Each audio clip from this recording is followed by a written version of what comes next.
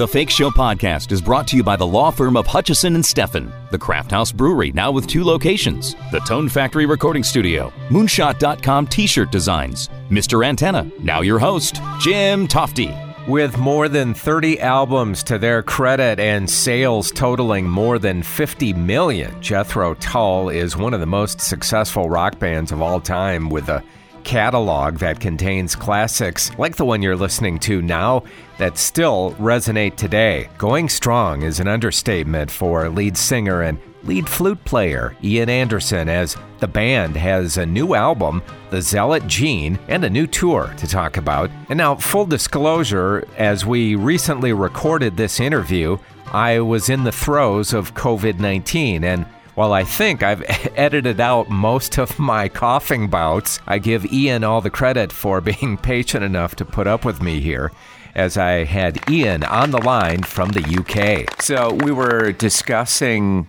the fact that you're going back on the road. There is a certain mental sharpness that you have to get back to.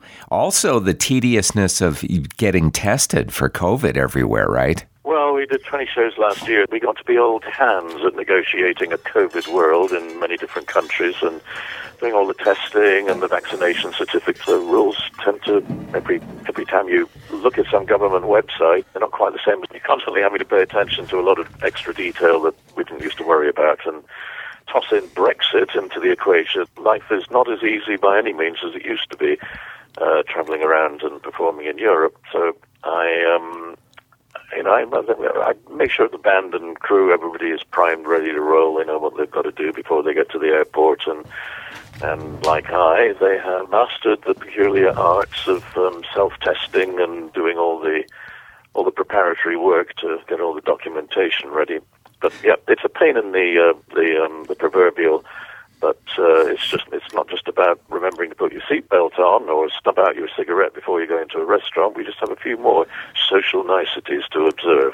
The new album, Zealot Gene, is so great, and I know that you came up with a list of words like love, compassion, rage, vengeance. Very biblical, right? And just on a fanciful whim to go and do an internet search of examples of those words in the Bible. Originally, I was just going to write a bunch of songs that were contemporary setting and about the world I live in today. But I thought it was interesting to have parallels, to use analogy, simile, metaphor.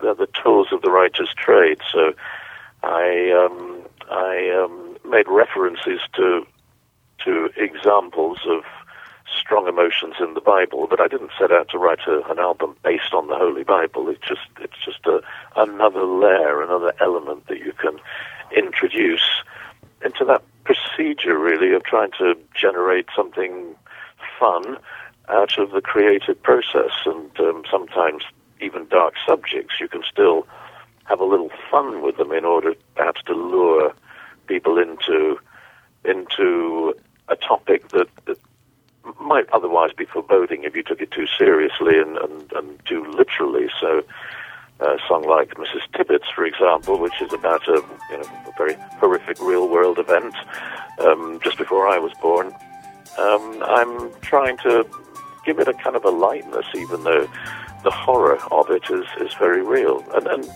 perhaps one of the ways in which I was inspired by it, not just by a reference to the story of Sodom and Gomorrah and Lot and his wife fleeing the carnage behind them, and Lot's wife being turned into a pillar of stone when she turned to look at the awfulness of what they'd run away from. But it threw up clearly the image of Hiroshima and a 2,000-foot airburst over the civilian population, and a topic that reminded me very much of the dark humor of Stanley Kubrick's Dr. Strangelove some time ago. But again, by using comedic devices or a lightness of touch, you can draw people into something that is maybe a subject that would probably turn most people off before.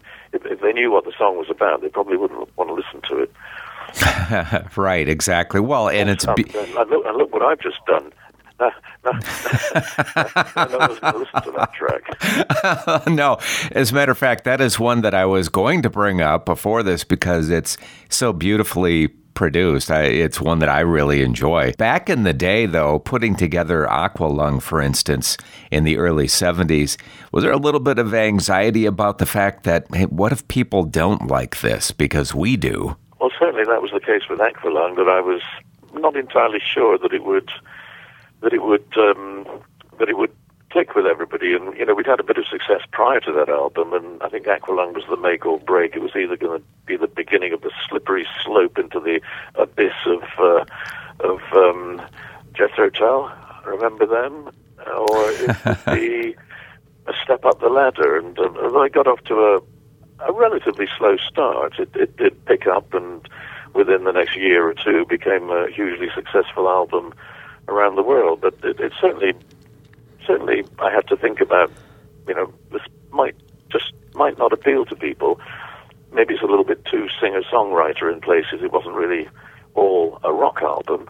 Lots of little acoustic moments and gentle stuff, and but it seemed to work. It had its depth, its variety of music, its sonic differences track to track, and the degree to which the dynamics were quite varied.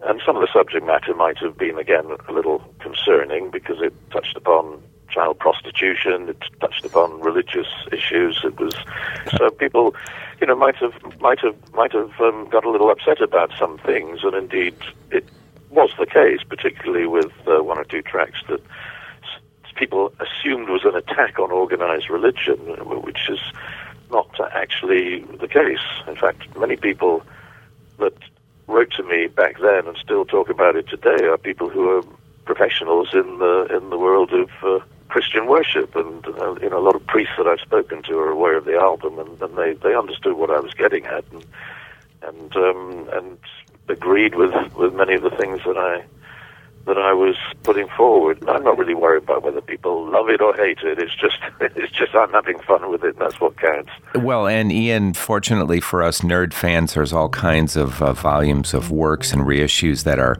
out there for us. Zella Jean is out now on Amazon, iTunes, and all the usual platforms. So nice catching up with you. Stay healthy, and good luck on whatever the tour is going to look like. Nice talking to you. Yeah, and you too. Take care. I just love the approach that he took with this album, and it's so creative. I've heard the whole thing. It's just brilliant. Well, that does it for this episode of the Fake Show podcast. I'm Jim Tofte. Thanks for listening. I'll talk to you next time. Listen to The Fake Show anywhere on SoundCloud, Stitcher, iTunes, and thefakeshow.com.